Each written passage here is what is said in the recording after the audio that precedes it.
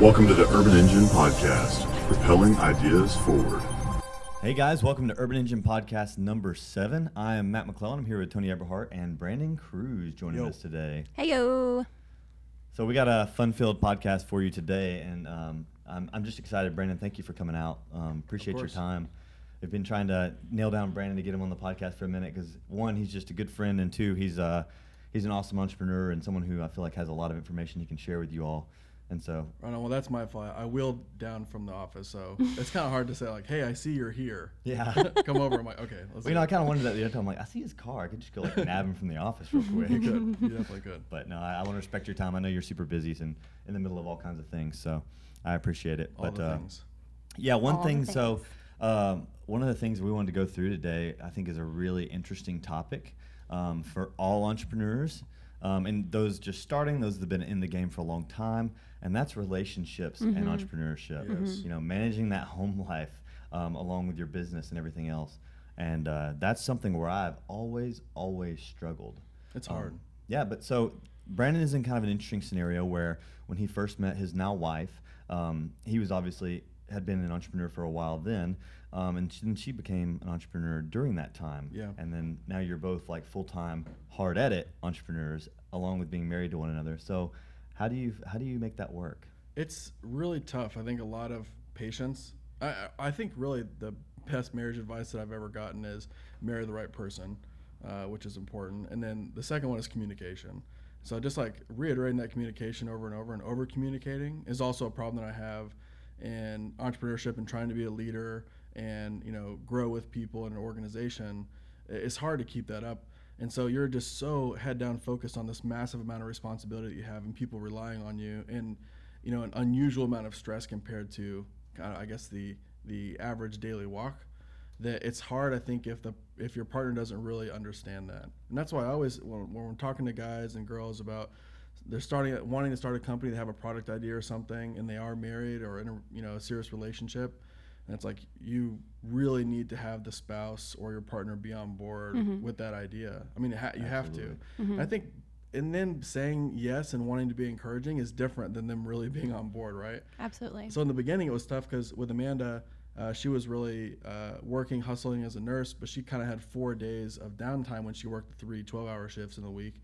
And it was like, hey, I want to, go grab dinner, and there's always these fires to put out. So I think in a way it actually really helped me because I worked much more on trying to get good at delegating and scaling myself and not focusing on things that were just busy kind of distractions. Mm-hmm.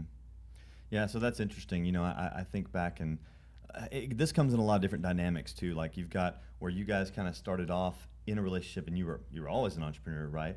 It's kind of been the same with me. Like anytime I meet somebody, like, well, I've been an entrepreneur for a long time now, so it's kind of understood, developed, like I understand my side of the road, and then I have to help them to understand if they're not already in that mix, right? Yeah. Tony, you're kind of in a separate thing where you've been in a, more or less kind of a 9-to-5 position in the past, and then going into being more of an entrepreneur with Urban Engine, and so I'm sure that's been an interesting act, especially amongst kids, and then having a kid in the middle of that too, kind of learning to help Chad understand what that needs to look like and communicate with one another, right? Super well. Yeah, and actually, for our relationship, it was a little bit different. And so I very much think about this in terms of seasons of life. And life can be busier and more hectic in different seasons of life for one reason or another. When my husband and I started dating, we were playing for keeps from the start, and he was very open and direct about his plans, and his plans were, I am going to go to school through my PhD, I'm going to graduate, and then I'm going to put somebody on Mars. Nice. Okay. And I was like, Cool. I'm going to help you out with that. Nice. And I can remember thinking back about what is this going to mean for our relationship, because if you are with someone who is that aggressive about anything, in his circumstance, he was very aggressive about research and academia, I knew that was going to mean that my needs and my wants were going to come second to that. And so I just kind of adopted that role and that understanding that he was going to be in a season of life that was going to be for the foreseeable future, where he was going to have responsibilities and deliverables that were going to be relentless, and that what he was taking on was something that was really going to require him to be very focused, and that we could have a relationship around that, but it was going to take everything for me, which included relocating to the South and discovering what I wanted to do professionally. Here I am now, but that's what that meant. And so while entrepreneurship is very demanding, I think that relationships and whatever kind of big goals you have, if one person has goals, you really just need to understand that there are going to be ebbs and flows. Now Chad is super supportive now that he's got his job and he's in the 9-to-5, and I am not in a 9-to-5 situation at all.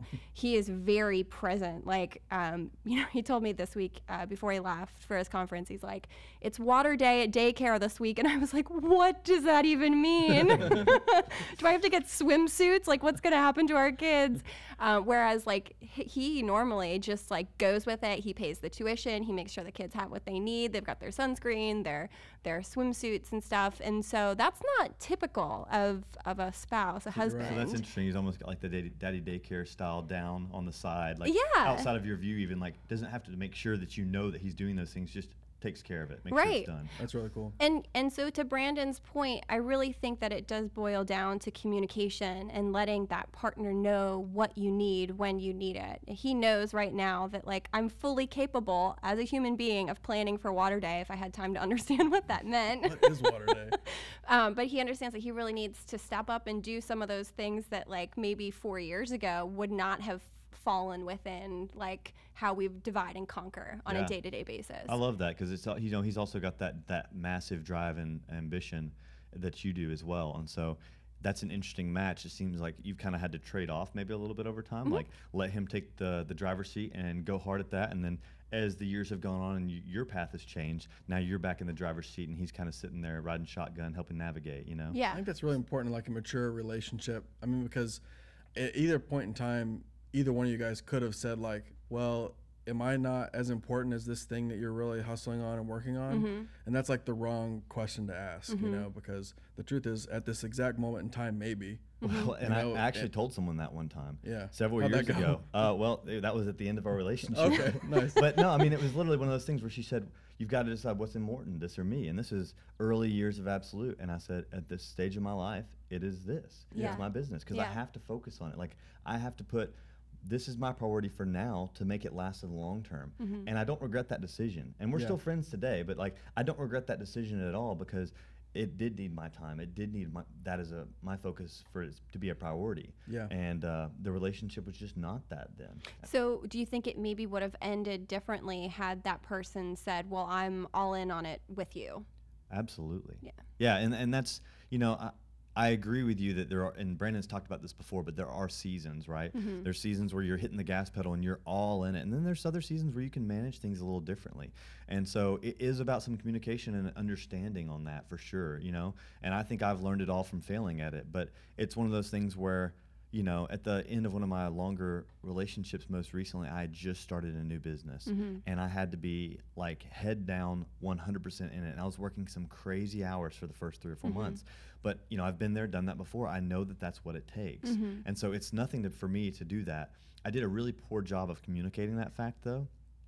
It did come up in conversation, but then there wasn't much understanding on the other side. It's like, you've already got this other thing. Now you're doing this too. Like, what's next? And it's like, look, this is who I am. This is how I'm going to be. Now, I need to be able to compromise more of that, but I also need your understanding, and I think that it definitely is hard to gain understanding, coming from a still single male at 31 years of age. Like it's very hard to gain that understanding from someone else on the time commitment it takes sometimes. Yes. Yeah, sure. You can do a better job of managing it. And like these days, things are pretty well under control. Like I have a lot more evenings that I do have free. Then I have the random evenings where things have got to get done. Someone's sick, they can't get this done. There's a deadline for this.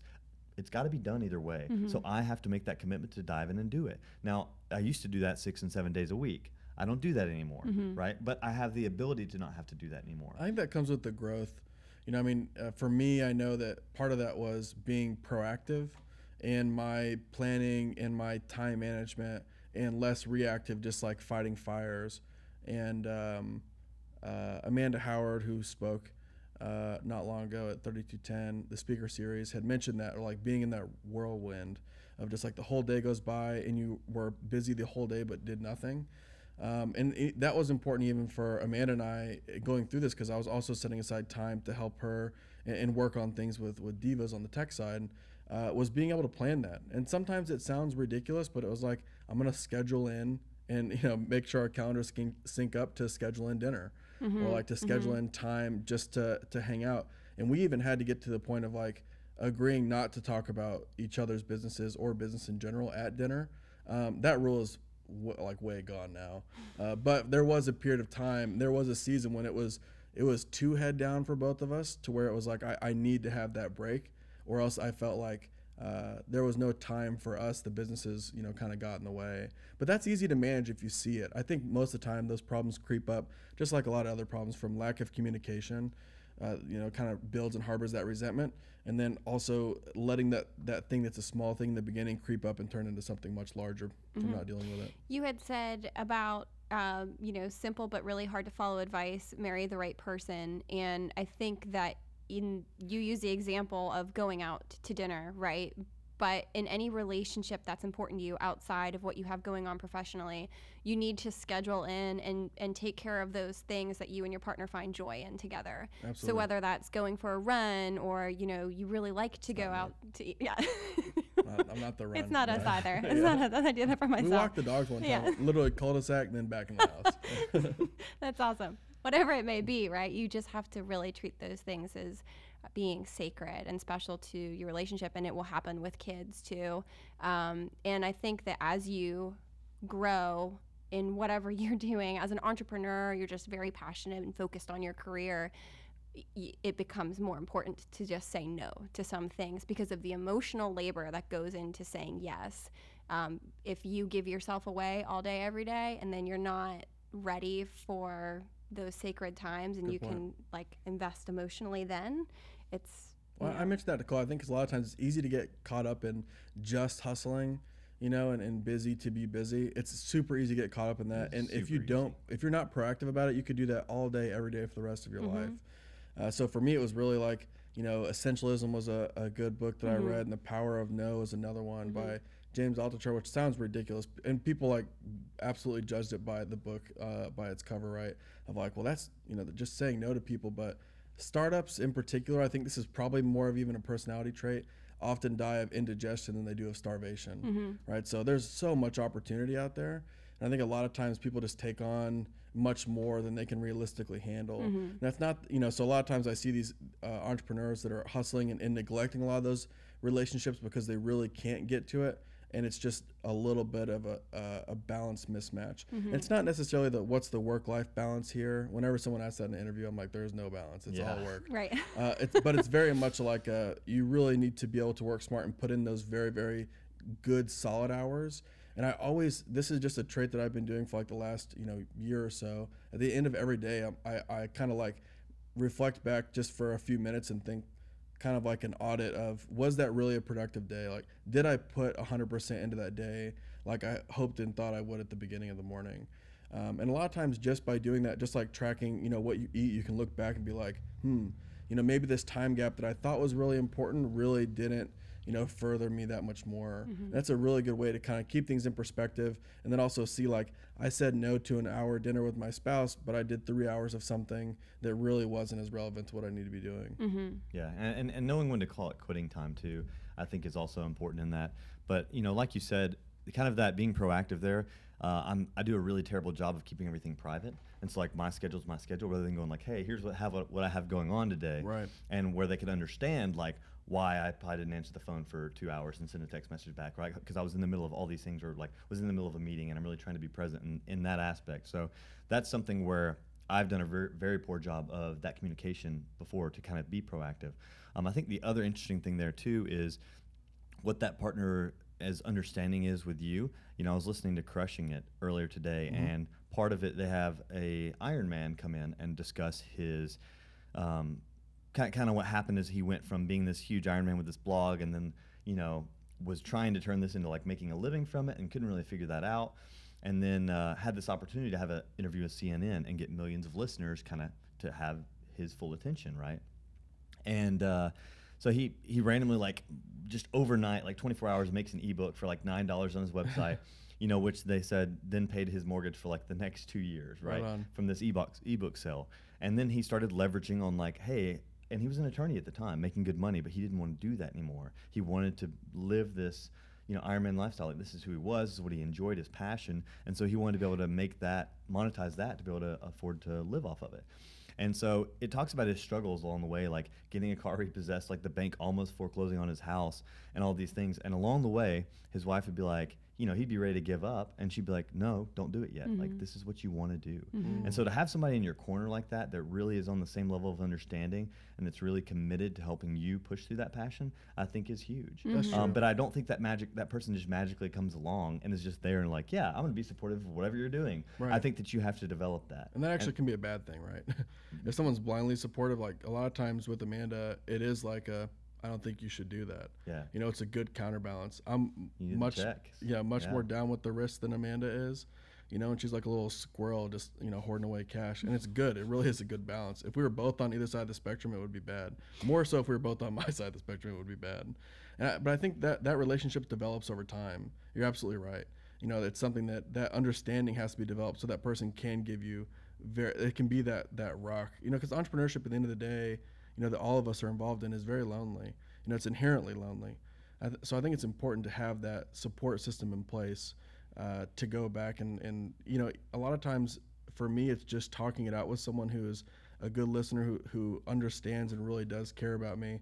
And I work it out just by talking it out at the end of the day. And I think a lot of people do, but not having that is just so important. So we talked about even relationships and entrepreneurship on one side of the spectrum of if someone's not supportive, but that 100% goes the other way, where it can be a multiplier, big time if they are that right person. And I think Tony's a very good example of that in many couples, that the partner doesn't necessarily also have to be an entrepreneur to really be able to relate, and that ebb and flow and those seasons of work and commitment that's totally unrelated to business. Yeah, and I will agree with you there. That I've had that kind of partnership before, and I think that also comes down to maybe what your love language is. Like, one of mine is acts of service. So when someone wants to come help me out with anything I've got going on, whether it's something I really feel like I want to bring them in to help me out with or not, just the fact that they are willing to do that is huge for me, and it goes a long way. But it never really.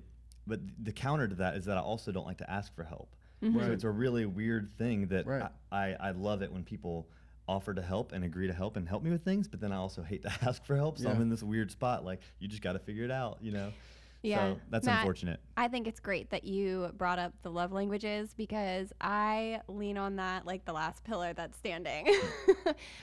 Because you really need to know if you are in a season, or you think, for listeners out there, so if you think that you want to become an entrepreneur and you're in a relationship with someone, or you hope to be in a relationship with someone, you need to know how to keep their cup full. All right, because if they are going to be showing up for you every single day on your dream, trying to help you build what you want to build, you need to make sure that you are giving back and keeping their cup full. So while it may, like to Matt's example, acts of service is really important. Mine's words of affirmation. So if I'm expecting my husband to tell me day in and day out I'm doing the right thing, and he needs acts of service, right? Like, I better go out of my way to show him at some point that I'm hearing him and I understand that he's showing up the way that I need him to. Yeah.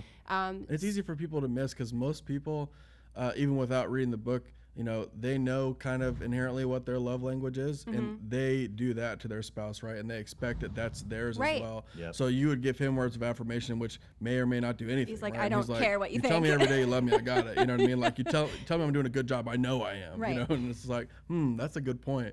And that's something we learned early on. I swear, just go read that now. I feel like, download like the abridged version if you need to. Yeah, and consume notes. those 7. Yeah. 800 million women out there have written a blog post about it. Like, just go read one of them. That's right. Yeah, absolutely.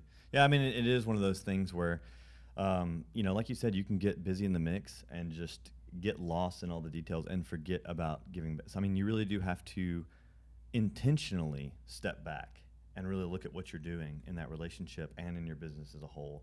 And I think you almost have to do an assessment of it, just like you would anything else in your business, right? Like, step back and then do an assessment of that relationship and make sure that you're you're doing things, or even just take the time to talk to it. And I'm not speaking from experience here. I'm speaking from failure here to do those kind of things. But I think you've got to go back and readjust and examine, like, am I treating this the way I need to be treating it? Am I doing the things here that I need to be doing? Because it's really easy not to. Yeah. And relationships are just so important. If you build something and you're successful, what is it worth if you have no one to share it with? Absolutely. Depends on if you have a jet ski or not, because if you have a jet ski, I it's know. still pretty worthwhile. True. I don't have a a jet ski, which is why. I'm telling you. Okay. Yeah. All right. Noted. Yeah. Good to know. Oh my God. Well, so one of the other things I wanted to roll into today, and just guys, if you're wondering what we were just talking about, that's the 5 love languages, right? Yes. I thought there was 7. 7. Did I just make 2 up? No, maybe I think I might maybe have just made said it 2 wrong. up. I don't know. Maybe they've discovered some Anyways, new look ones. at the book, I'm not Love sure. Languages. Yes. That's the book we were just. It is 5. I thought so. Dang, I just added 2. Well, clearly my 2 are wrong. Yeah. So So I the need book to- is called The 5 Love Languages, and it will help you to kind of understand both what you need most and what your partner needs most. And I know this will sound absolutely ridiculous, but I really think that book's very, very relevant to people not in relationships and people with relationships at work, strictly friend relationships, boss, coworker, whatever, because people really do see kind of appreciation in different ways. It's massively valuable. I learned that really early on, and that I, can grow someone's monetary base at a company and think that I'll get a directly linear result. Increase pay 10%, get 10% more work. And that's just not how it works at all. And really, particularly with trying to build a team and an organization, it is extremely difficult to do that without really understanding what people really most value. And I think people are actually decently good at people are bad at telling you what features they want in products. They're bad at telling you where they think your business should go on the roadmap, even though they want to give you advice. But they're really good at telling you what matters most to them in terms of how they're most directly impacted. Absolutely. Yeah, I mean, I've had several employees over time, like, once I realized that the words of affirmation was their thing, you're just simply making sure to tell them, like, hey, you did a great job, or like, hey, you're doing, I'm getting constantly good feedback from you. I just really appreciate you. That goes a long way. For me, it does not. Me right? neither. Yeah. So it doesn't matter to me. So, like, it's hard for me to understand that I need to say that to someone else. So yeah, great point, Brandon. It does affect more than just your romantic relationships. Like, it goes into your business relationships as well. Absolutely. And that can even be, business cohorts that you work along with. One of the other things we wanted to talk about, guys, I was watching this video on Facebook a couple days ago of the very first cotton row race in Huntsville, Alabama. And it was kind of cool to see, one, what people wore in most races then, but there's 2, to see, like, old school runners, because they just have a different tenacity about them. I'm a runner in my past too. I was a cross country and track runner for 6 years, even in scholarship for a little while in college. And so I was really passionate about running. Ran since I was a little kid. Dang, yeah. Yeah, I used to be fast. I did Facts not get about a Matt. scholarship Right. for running. So we, work out for me. I've got that background. So seeing, like, old runners like Prefontaine and Jesse Owens, like, they're impressive to watch any old Brandon clips Kruse. of. Brandon Right, Kruse, yeah. yeah. Speed demon. Back in the day. Back in his day. So in a previous I'm life. watching these guys run, and the video is showing the 2 leaders in the race. And, then the commentators are kind of going like, oh, he's coming past him here. They're coming into the final stretch. And you see the one guy pass, get about 6-10 feet of a lead on the other gentleman. And he just keeps looking back, like, every 10-15 seconds, just turning his shoulder, looking back, and trying to figure out where that guy is, and if he's still right behind him, if he's coming up on him. And for one, as a former runner, I hate that. I can't stress enough how much I hate that. And part of the reason I hate that is because our coaches drilled into our heads, don't do that. Focus on the race ahead. Don't look at your competition. Anytime you're turning over, especially in a shorter distance race like a sprint, a lot of sprinters were known for this. They'd get in that 200 or 400 meter race, and we're talking 400 meters. Yeah. We're talking 45, 50 seconds. Like, this is not a lot of time. And they'd get in that lead, and, coming down that final 100-meter stretch, they're turning over their head, looking behind them to see where everybody's at. That is not helping you. That is slowing you down. You cannot run as effectively. Now, it may only cut off a couple hundredths of a second, but races are won and lost by exactly that much. That's right. And so I hate that mentality of looking behind you, and it was just bugging me. And I got to thinking, the same thing happens in business. a lot of people get into business and they start looking over their shoulder at the competition. They start seeing where they're at, what they're doing. Well, how are they doing this in relation to me? And they start focusing and worrying about that. It's fine to know where everybody is, Right. but not to focus and worry about it so much. And I feel like that's a huge downfall for a lot of businesses. What's interesting is that, so I have a kind of a unique perspective on this outside usual, where, my wife started this clothing boutique, Discount Divas, and they were growing and scaling. So I spent like 2 years kind of inside this living, breathing, organism as it grows. And they grew to a huge level, doing $1 million a month in sales. And I start working with a lot of other boutiques and similar, e-commerce retailers selling online on Facebook and Instagram with CommentSold. And I get to know them, and it's like there is, you get to know what's much more common in the space. And I built a lot of respect for the Divas and Amanda, because I talked to a lot of these people, and we built, there's 3,500 or so businesses on the CommentSold platform now. We have a direct relationship with a lot of those people. And it's just amazing how much competition comes up.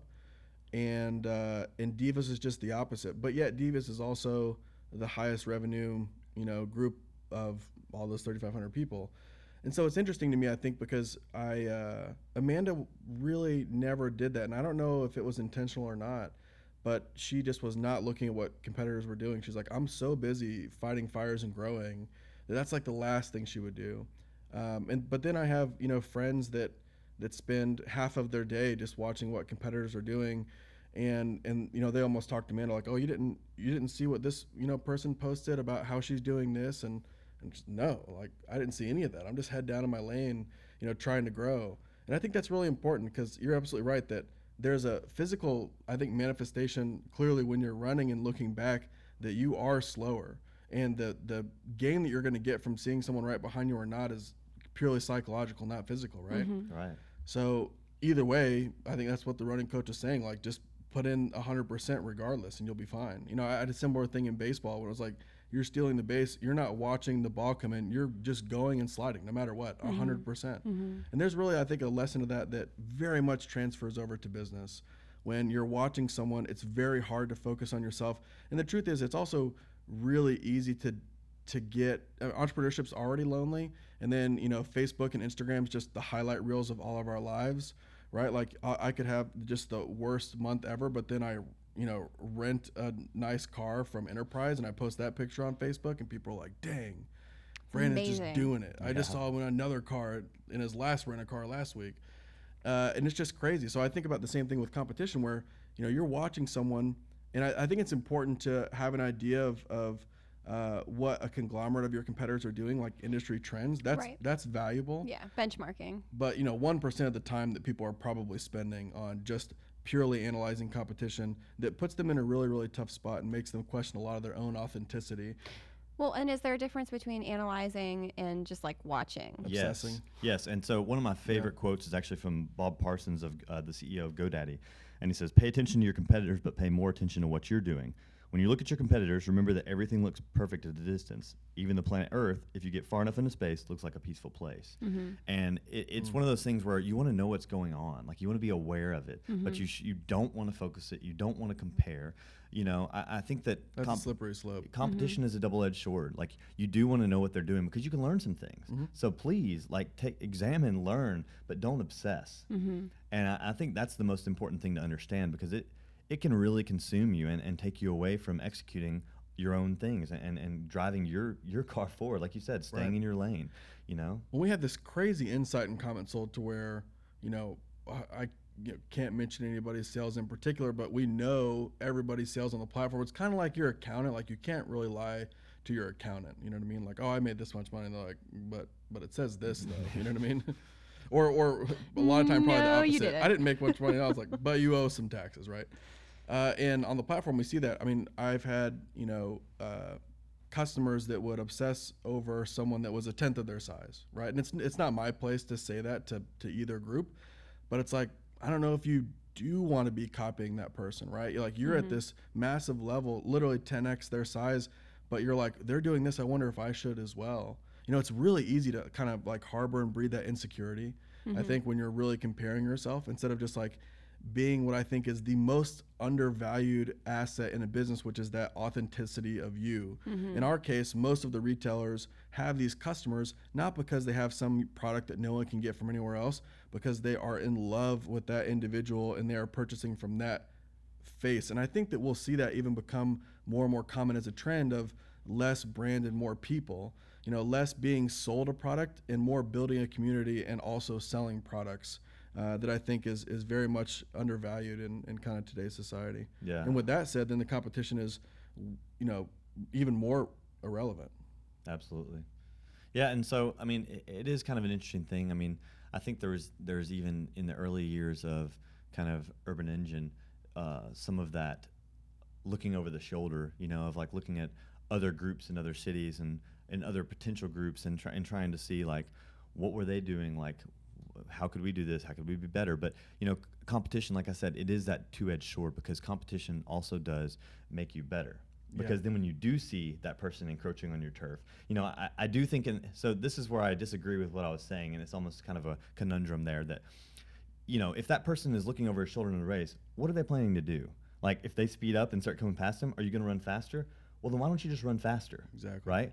But at the same time, I want to take the flip side of that if someone's doing something and catching up to you in a business and you see it and you think, oh, that's interesting, a lot of times they're doing something that you're probably not, right? And so at that point, why would you not adapt and become better? Yeah.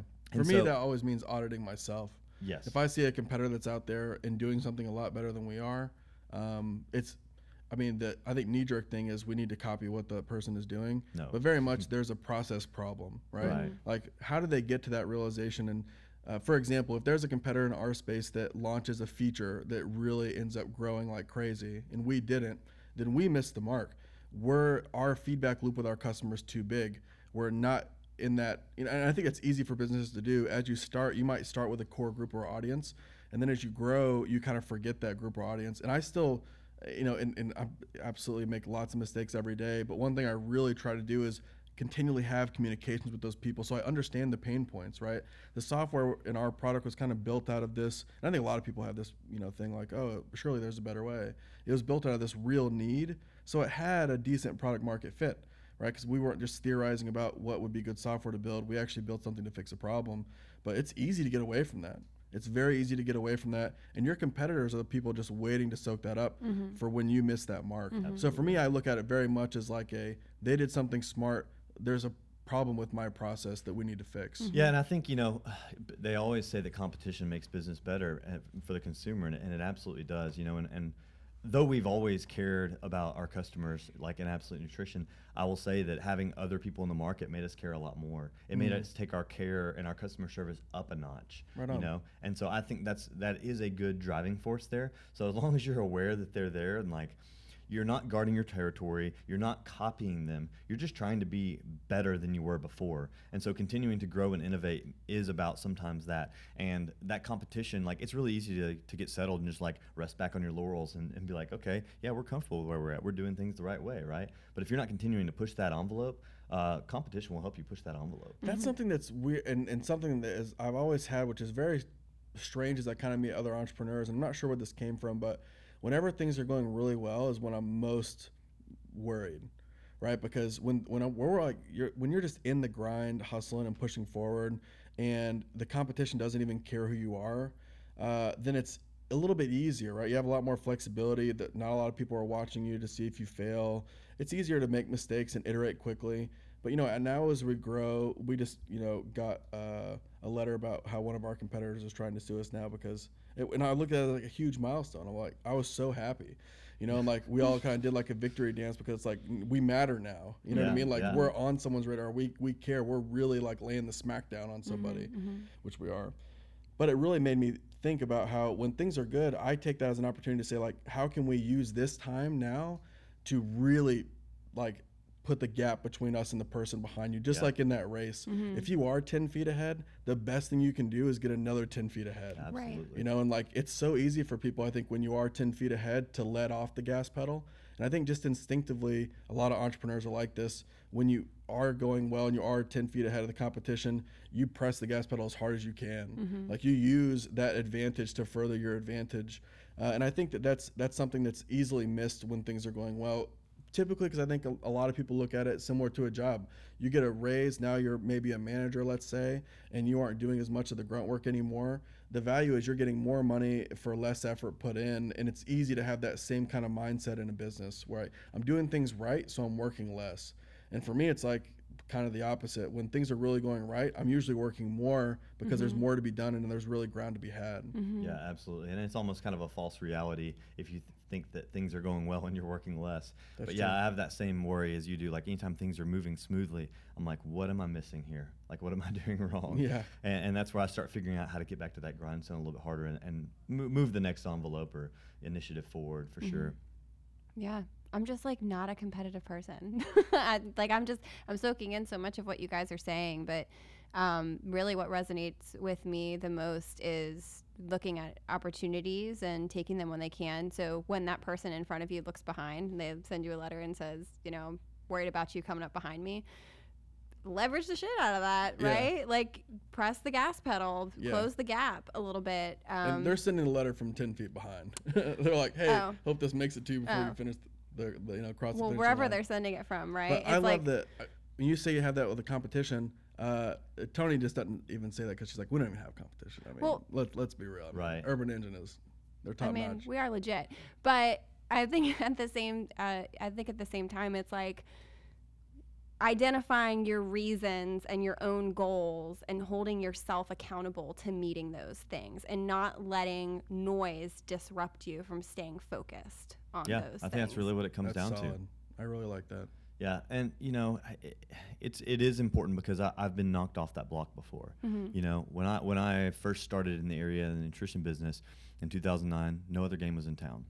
Shortly thereafter, a franchise came in, but in Huntsville, I was in Decatur, not even close to really the same market.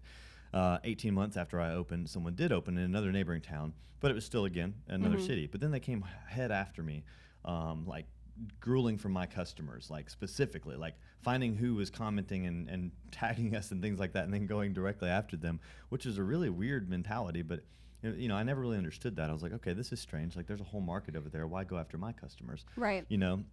And they continued that trend for years.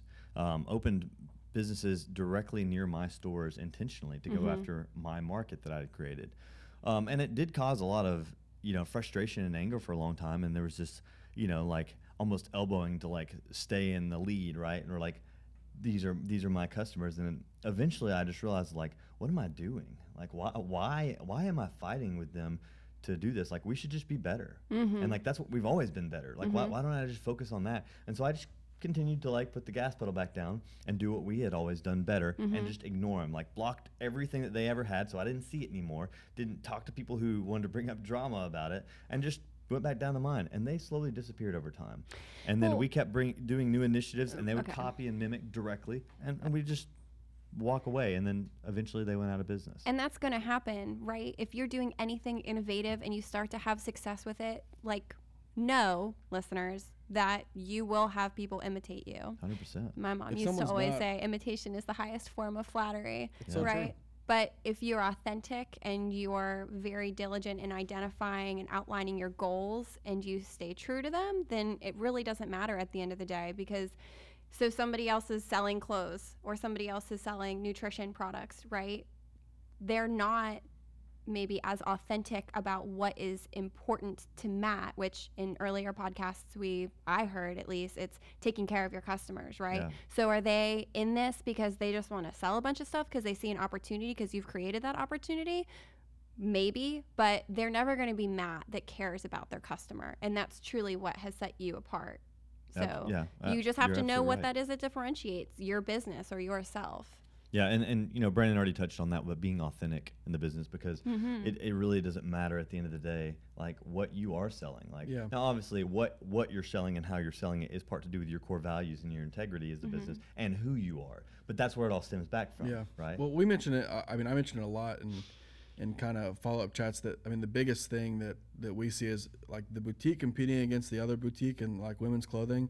They're not competing against each other. We see across the platform We have millions of people that have used CommentSold as a consumer, and we don't have like hardly anyone that is shared between multiple customers. And what that really has taught me that the market is massive and huge, Right. but I also way undervalue the allegiance that people have That's to right. other people, Right. not necessarily even brands. The allegiance that people have to Matt. I mean, even the allegiance people have to Tony, you know, and like Urban Edge and what comes from that is massively undervalued, I think, when people really look at it.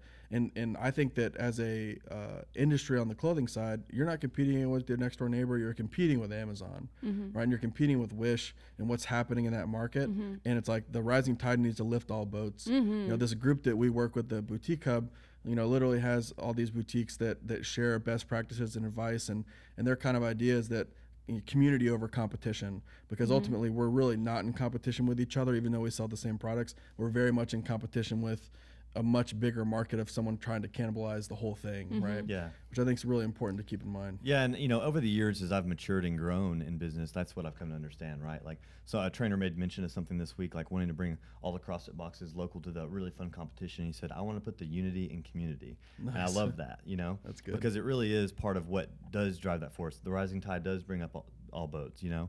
And yeah, I think I was mentioning earlier that it's interesting coming from a 2009 environment to 2018 and the difference in entrepreneurship. You know, back then, I didn't really know as many people in this world. Like now on a daily basis, like my best friends are all entrepreneurs, which is kind of cool. That is. But you know, back then I didn't know anybody, and so meeting these different nutrition stores over time and learning how they're doing, what they're doing, and they're all over this, you know, the U.S. Like these are people everywhere, literally even out to Hawaii and stuff like that. And so, you know, we've kind of tossed around ideas as friends back then, brands, whatever the case may be, and learning from one another. Fast forward to 2018, and like for Apparel Lab, I have a group on Facebook of 6,000 other printers all over the world, and we toss around exactly what you were talking about in that hub.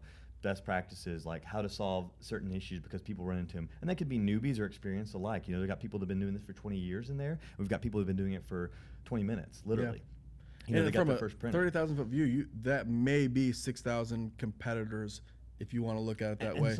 And some people feel that way in the groups. You see them be like, well, I don't know if I want to share that. And it's like, why? You know, and so fortunately for me, as I've matured, my mindset of that changes. So like before I even got into this, I had a lot of other printers let me into their own space to learn how they operate, you know? And so that was fantastic. And so I want to give back all the same things that not only experienced firsthand, but also in this group. When I had issues, when I had questions, these people helped me. And now this group is over twice the size of when I first got in it. Wow. And I want to give back to these other people too, because they need it. And like, that's what helped make me where I am. So I want to make sure that, you know, we're assisting each other. And you can always learn something new. You can always help someone else learn something new.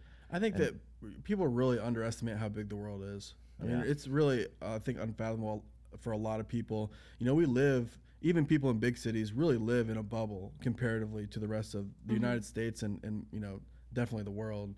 And we see that. We're like, you know, in the case of Divas, it's like, wow, you know, $2.5 million in sales came from Madison County last year. That's crazy. And there are other boutiques on the platform in Madison County that don't have any of those same customers. And it's like, I mean, it's just amazing. Yeah. You know, it's just fascinating to see like how wide that is. And I think it's sometimes really hard to put in perspective for people when, you know, the average person has, you know, 20 real friends and 200 plus people that they're friends with, quote unquote, on Facebook.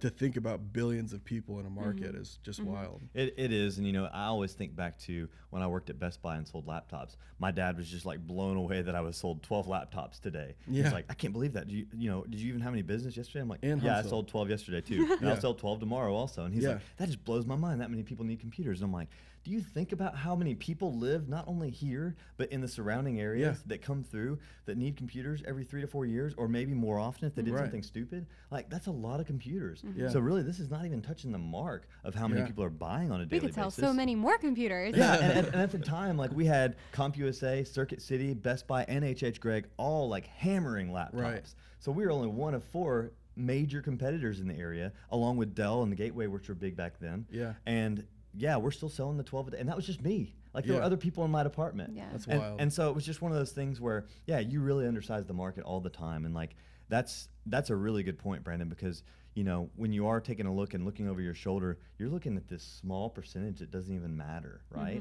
Very true. Why not look at this 80% of untapped market potential? Because Divas has certainly done that, right? Yes. They've taken hold of this massive piece of a very even larger market, and it's still not even taking a substantial chunk. The biggest. Oh, go ahead, Tony.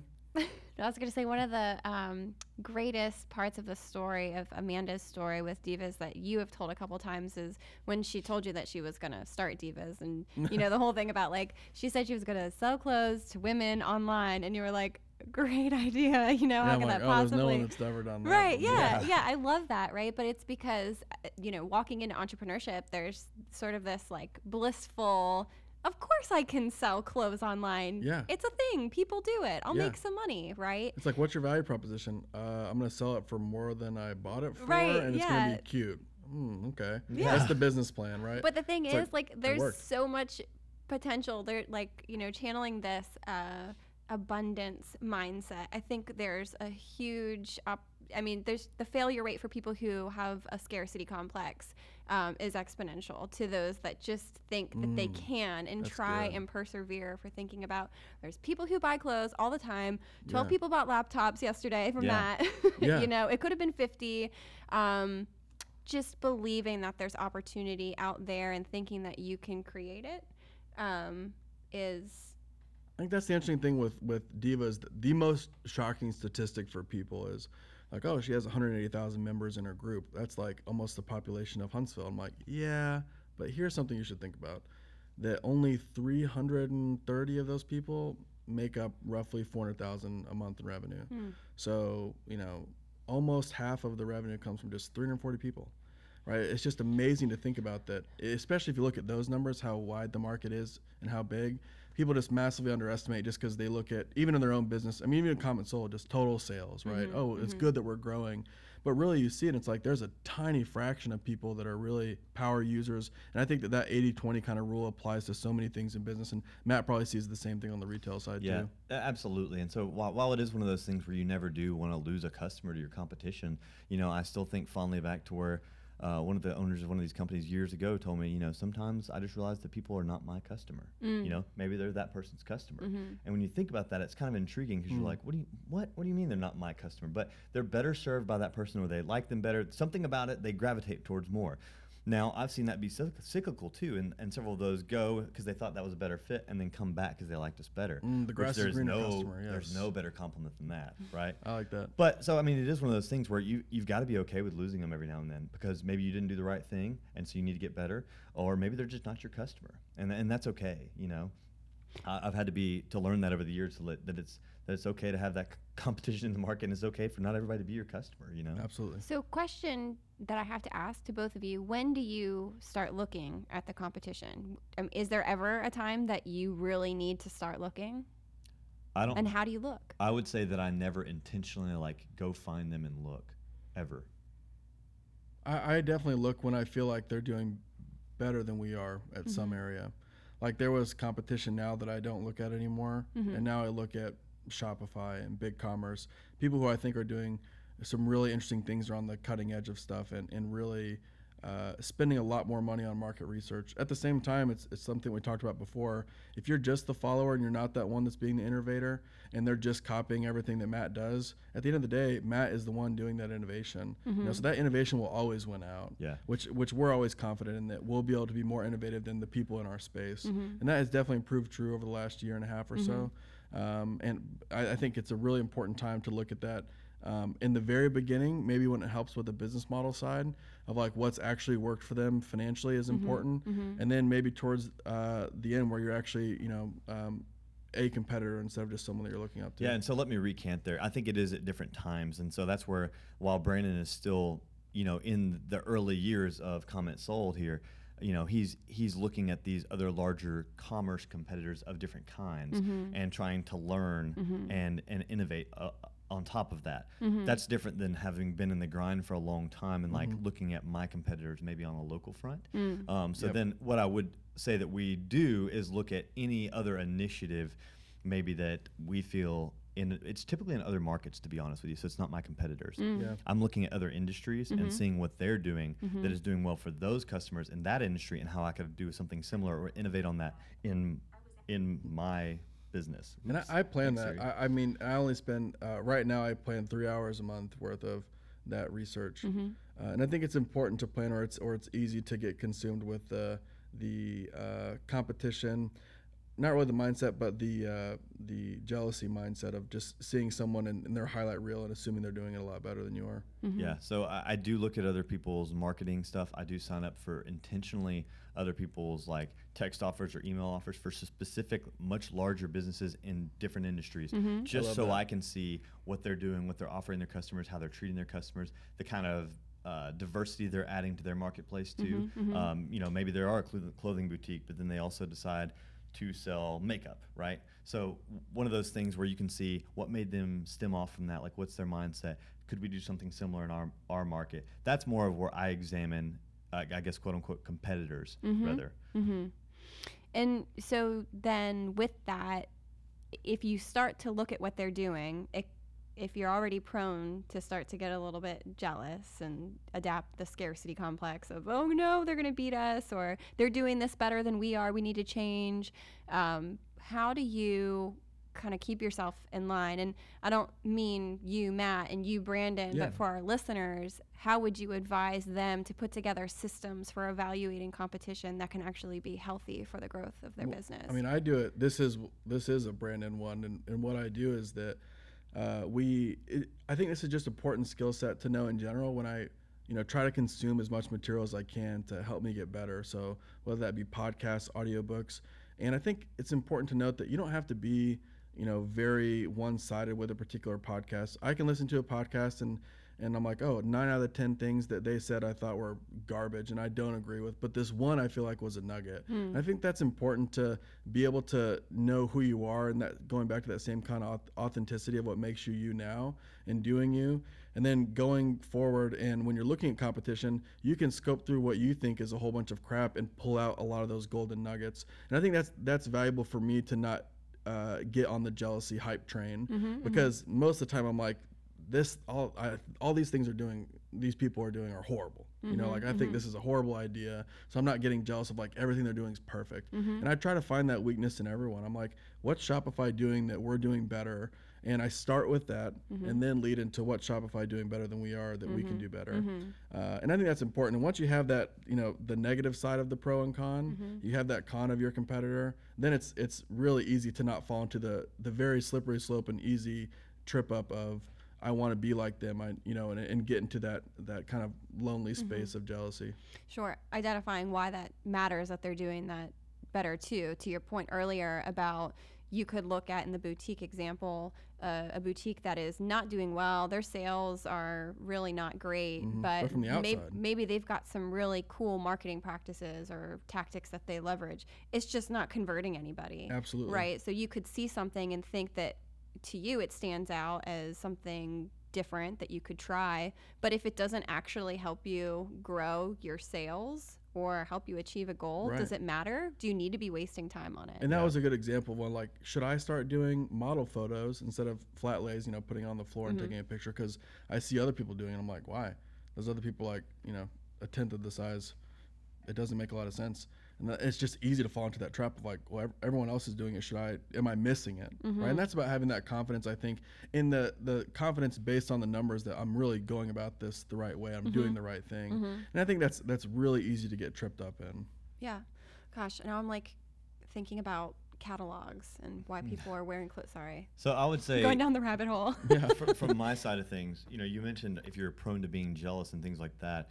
I think you really have to take a strong look at what you're surrounding yourself with and start blocking things out, whether it's people that are bringing about those things that are causing you to be jealous or the information. I've definitely done my share of unfollowing in those kinds of instances where I've had things that were clouding my judgment or my thought process. I will keep it out of my realm completely, whatever I need to do to block that out. I think also that seeking consistent feedback from your customers that you do have is important too. And you have to decide ahead of time that you're going to be okay with critique and okay with answers that you won't like, because you're going to find them. It goes back to that signal to noise. You know, if we do this, I mean, Adivas does this a lot, CommentSold does this a lot. We send out these surveys to customers and we weight them based on how successful the customer is, which I know sounds ridiculous, but it's like a lot of customers have different pain points. And this isn't specific to software or boutiques, it's all across business. So when you get that feedback back, it's like, your product sucks. And I'm like, okay, this person signed up, they sold 3 things in a year. Maybe that's not as relevant to 10 people saying that this part was really confusing and this is why I stopped using the software. Absolutely. You know, and being able to have actionable intel that you can really go make a decision on it and fix. Yeah, and that's a really good point, Brandon, because, you know, I also found that, like, anytime I do have issues, I'll audit my complaints, you know, that I'm giving to other brands. Like, hey man, this is an issue, blah blah blah, and I'll realize that it's an issue because there's something like legitimately wrong here, not just something that maybe I don't like. Now, I'll also express those concerns, but I know at the end of the day, they've got to weight those concerns just the same way and decide, like, how valuable is Matt's opinion here, right? Because they've got a business prerogative to meet, and do I fall into the 95% of other people's opinions, or do I fall into the smaller percentage that doesn't really matter, like it's not their focus, right? Right. So yeah, that is a great point, is kind of weighting where that's coming from, because it is really, like, you know, business is personal. I've talked about this before. You know, business is personal to me, and so it's hard not to take that one complaint that's like seems really serious to heart, when it may just be that one random instance. And so you do kind of have to wait where that's coming from, or if it is a multitude of the same thing. I've fired customers before. I also have, yeah. You know, it's kind of crazy. It's like we've literally had one of the things we do, and this is I think the cool part of the competition, is that if anyone's weighing us versus the competition, we'll pay for their first month at the competition, because we want them to try it, because they will have a superior experience with us. And I mean, you better be right. And that hasn't always worked out. But when it does, that customer's like, man, you guys are so confident, and your system's great, you know, because you were allowed me to go try this competitor to see. But I think that at the same token, you really have to be able to have that signal to noise when listening to those people, you know. And for a lot of people that were, and this is something that I struggle with now, someone that's really mean to support or onboarding or, you know, sales kind of team. I take that personally, you know, when it's not even about the product, it's just mean, you know, because support messed up on something. It's like, everybody makes these mistakes, and we've literally said, like, you can't use this software anymore. And people are like, what do you mean? Like, I'm paying for it. And I'm like, not anymore. You know what I mean? Like, I'm sorry, you can't. And I think it's important to know that side of it, right? To where when you're reading that feedback and survey, to be able to use that constructive criticism is a really fine line between, you know, doing that and then having actionable items on people that are just being abusive. I think that just goes, I mean, and Tony said this in the very beginning, that signal to noise. You know, when you just have a lot of the noise out there, that's the entrepreneur's number one job, I feel like, is to sift through all the noise to find that signal. And that's why a lot of the feedback I very much consume and then intentionally dismiss, you know, because I'm like, I don't think that you know quite what you want, right? Or that this was necessarily a problem with the software, something that we should put resources in at the time. And what's nice is that I just learned this from, or heard this in Lean Startup, that I kind of reread from Eric Ries, or Rice, I've heard it said both ways. And he said that don't even worry about writing down product requests or feature requests from your customers, because if they're valid enough, they'll continue to request them over and over and over. So we had this massive backlog of, like, you know, hundreds of items of, like, we're going to get to that one day, you know, for one-off cases. And then like, there's just, I mean, it's not even close. There's a resounding top 5 things that lots of people ask for all the time. And that's what I like about the signal to noise, and that particular example of signal versus noise, is that it really is easy, if you're listening, to pick up on the signal, you know, and then the noise is obvious, what is just, you know, complete garbage. Man, that's fantastic. And that does circle back to exactly what you were saying about being authentic. You know, I think about 2 books in particular. One is Unlabel by Mark Ecko, and he talks about being, and it's the whole thing is his authenticity formula for how Mark Ecko became a brand and his journey through that. Fantastic read if you've never read it before. Highly recommend you either buy it or download the audiobook. It's actually a fun one to listen to because he's kind of an interesting character. Right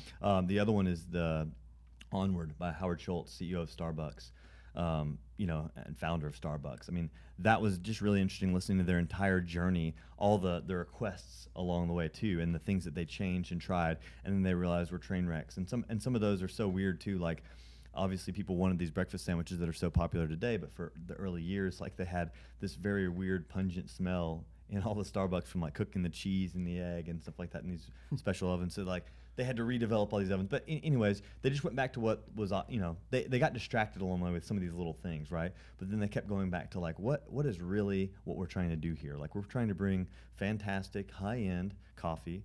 Italian was where it started, from the espresso bars and things, to the Americas. I think that's really easy to do when you have some very small level of success, because it meaning that you have some kind of traction, rather, is probably a better term. And when you have that traction, it's easy at that point in time to say, we can do everything now, finally. And I think the best example I have of that is like after selling Dialmax, I was like, well, now I don't have to raise money. I have money. I can just start this new company, throw cash at it, and it will just work. And that was I was not more wrong about anything in my entire life since the beginning of time, right? I was like, I lost lots of money, friends, relationships, it was bad.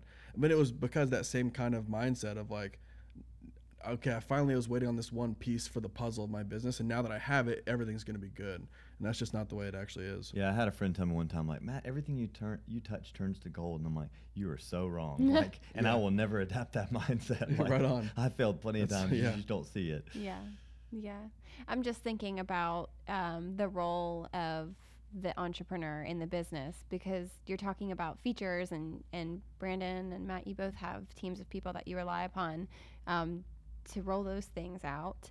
But you need to be deliberate about what you're going to ask them to do. And so being able to sort through what's noise and what is actually going to enhance and help your product or your business pick up traction is so important. You are the person that is in charge of the vision, and choosing what things fit into that vision for right now and then into the future too. So again, as we talk about competition and looking at how others might distract you, you have a vision for what you want to sell or what you want to build. So if you have a vision for the style of clothes that you want to sell, don't let someone else's success with another style of clothing distract you from what you are trying to do. Or for software, if you want your software to be able to do something, just because, how does that help you build your business and deliver on something that your customer actually needs and is willing to pay you for? So just something for listeners to think about as you're navigating through your own growth and launch of whatever you're building. I think that's easy to do as an entrepreneur, because most entrepreneurs fall a little bit more into the visionary category than the operator. And I just finished this book for the second time, which is an interesting read on Audible, Rocket Fuel, talking about the visionary versus the integrator, which is basically the visionary versus what people would consider an operator. And I would say across the board, entrepreneurs way overestimate what their teams can accomplish. And it's not even that, the team, like I know in Matt's case, in my case, and in most cases, they would say, oh, my team's superstars, they're all stars, which I really believe. But at the same time, it's like, it goes back to that original thing of like, you die from indigestion, not from starvation. That's right. You die from like that little bit of traction. You're like, now we can do everything. Instead of focusing on like, why were you successful in the first place? The reason you got traction was because you did this one thing really well. I think if we were to think about companies that we might even look up to and brands, you don't think about like a company that does lots and lots of things really well that you're a huge fan of, right? No one's like, my favorite company out there is Adobe. Because do you know about their, marketing automation software? Like, no, I thought they just made Photoshop and that's it. And they do have all these other, like categories of products that they have. They don't have that same allegiance, I feel like, as brands that are completely dominant in one particular monopoly that do, one particular area that do one thing really well. And that's why every time I go into a restaurant, and you and I were just talking about this, every time I go into a restaurant and I see a massive menu, I'm like, oh, I know that they just do all these dishes impeccably, right? Yeah.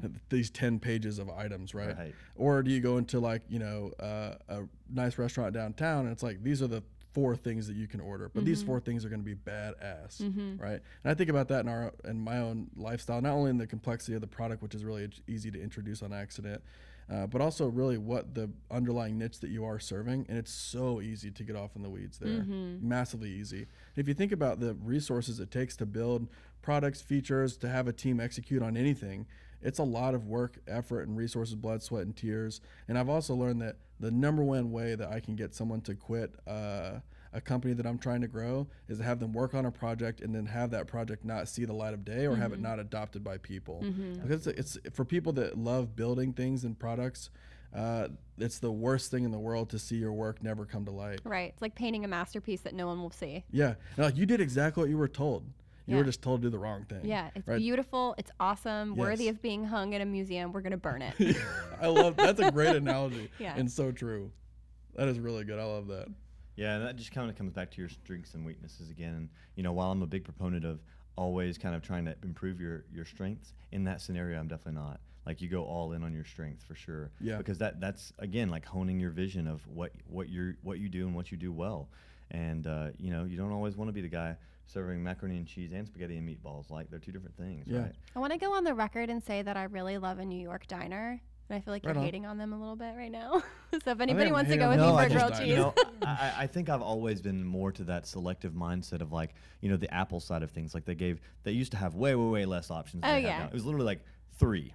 You had 3 options for a computer, and that was it. Right. And you know, now there's a multitude of more, but they kept it simple because indecision also becomes a thing for consumers too. Oh man, it's so true. But trying to serve, you can't serve all people. And so in design, we were taught to serve the 95th percentile. And so to do whatever we were doing should serve the 95th percentile of our customer base we're trying to achieve. Yeah. And I think that it's really easy to try to gain that extra 5%, like you said, when you see things are going well and you're like, we can do anything. But man, going after that 5% is a bad idea. Yeah. It just is. Well, one of the books I just finished, Crossing the Chasm, which is a really good book from adoption of technology and how people are like the different segments of people. You have early adopters who are super excited to try stuff out. They're like who your beta customer is, right? They're okay to just deal with crap. And then on the complete other side of the spectrum, you have the laggers, which even when it's mainstream in terms of technology or a particular product, they're still skeptical about using it. And then kind of in the middle, you have the pragmatists that will only adopt it whenever, you know, you kind of have that early adopter segment that's completely, you know, 100% in it and ready. And what I really learned through that was the whole idea was that you can never get a niche too small. I think that's a blanket statement. It's not always true, but most of the time it is. Most of the time people err on the other side, which is they're going after way too big of a market when they really need to go after a niche. And now I'm kind of like a third round on this with CommentSold, where it has worked for me in the past, you know, so I can have a little more validity to what I'm saying. But really starting with and dominating a niche, like in our case, the clothing boutique kind of industry, for really it's just clothing of people selling on Facebook, which you think like, well, how many people are there out there? You know, well, like there's a good bit, you know, and once you get to that point, it's much easier to cross into a different vertical and continue to try to grow that domination than it is to start with like, we're going to create Shopify, for example, right? We're going to create a platform where anybody can sign up and start selling stuff on a website. Shopify themselves started in that, you know, vertical with snowboards and like outdoor gear. So I find it fascinating that, and like those retailers, I find it fascinating. What I try to do is always like skinny that niche up as much as I can, you know, because people might think that like, well, how many people are there out there? And that goes back to the just underestimating the size of the world that we live in the United States that we live in, Alabama, Huntsville that we live in. It is massive. It really is. And if you don't think so, just like go to Whole Foods and just wait until you see somebody that you actually know and just see how many days you were there before you see someone. And not Whole Foods, I mean, like, because, you know, Toni will probably see someone that she knows there. She's like, oh yeah, it's my next door neighbor. For sure. But okay, Whole Foods on the other side of town. So I always find that fascinating, and people, I think that's the number one question I get. Well, the top 2 for CommentSold is like, what are you gonna do when Facebook changes, right? And it's like, have you guys not thought about it? I think about it every day, and I think about it before I go to sleep every night. And we're launching all these apps. We have a good strategy for it, I feel like. But that's an obvious one, right? But the second one is like, well, what do you think about, you know, only doing these kind of like, you know, clothing boutiques and kind of like home decor? When are you going to expand on them? Like, hopefully never, you know, like there's still a lot of room to grow. And it just seems like, you just think, how many people do I know that sell home decor on Facebook? Seems like it's insanely small number. And to our worlds, it probably is just 1 or 0 people, but there's a massive amount of people that do. So I think that's like my number one kind of key takeaway whenever I'm looking at trying to start or grow something is like, just keep growing into that niche, you know, and because it's much easier to be a dominating person in that niche than it is to take over something bigger. And if you look back in like the life cycle, a lot of these companies, no one started by taking over the niche or no one started by taking over the mass market. They started by taking over the niche and growing into the mass market. Mm-hmm. That's a great point. Yeah, gosh, for sure. I think too, I just can't help but think about like the competitors aspect of it too, where folks may view you as a competitor solely for the fact that they don't actually understand what you're doing, which could prevent them from sharing best practices that having you know about doesn't necessarily cannibalize them. It's just they don't understand it. So if you can be very concise about here's what I do, and there's probably going to be very few other people, if any, that are doing exactly what it is you're doing. Right. Yeah, I agree with that wholeheartedly. And, but so when I first moved into the Madison space and opened up that store, there was already a nutrition store in that same complex. But he sells to the natural foods, natural vitamins side of things, organic market that we do not cater to as much as we do sports nutrition. So I had a prior meeting with him beforehand so that we could be allowed to go into that space and said, hey, man, we're in 2 different lanes here. Like, you do this and you do it really well. So I'm not, the very small amount that we do of that, I'm not even going to do in this location because you're right here already. And I would rather just focus on what we do as our majority and best. And he was like, absolutely, cool. Welcome to the community. And now you guys probably have a relationship where he'll send you somebody if he doesn't sell it and vice versa. That Absolutely. Kind of thing. Yeah, awesome. we certainly do. So, guys, we're going to kind of wrap it up for today. Brandon, thank you again so much for being here, man. Of course. It's always just an incredible time just to listen to you, Thanks, kind of spill out all of the knowledge in your brain. I don't know about that, but I'm happy to hover down here anytime you guys need me. Yeah, Yes. we'll definitely be having I'm you only a back. half a you. mile hover away. Yeah. Not bad. And literally hoverboard. Literally on a hoverboard right now. They are everywhere at Huntsville West. Yeah, there's a big happening. liability concern that's growing, but I don't care. So before we wrap it up, we did discover this new sport that's coming to Huntsville West. It's actually been beta tested this weekend. It's called chair hoverboard racing. And basically you get in an office chair. And the thing is, to get the right leverage, you have to go backwards. So you get in an office chair, and then you have the hoverboard at your feet, and you start hoverboarding backwards. The thing is, the hoverboard tries to correct itself because it tries to balance, and it just like propels you at top speed backwards down the hallway. Oh my gosh. Can I please try this when we wrap up in here? Yes, absolutely. It's a blast. Oh It my is a gosh. blast. So we know if you're listening to this at work, working away for somebody else, that your employer is not going to let you do chair hoverboard racing. Start with a hoverboard first. Get them comfortable with that. Okay. Start with the niche, then go into the mass And market. then never tell your insurance company because your Ever. liability will shoot through the roof. Yeah, no, they told us that they were like, oh, you have a company here that has a manufacturing place off-site. Yeah, that's going to void your insurance. So if that does, then the hoverboard racing definitely does. But For show. who cares? Hey, sounds like fun, though. Guys, thanks again. It's Matt McClellan here, Tony Eberhardt, and Brandon Kruse. We'll tune in next time. Thanks for having me. Bye. Bye, See you guys. guys.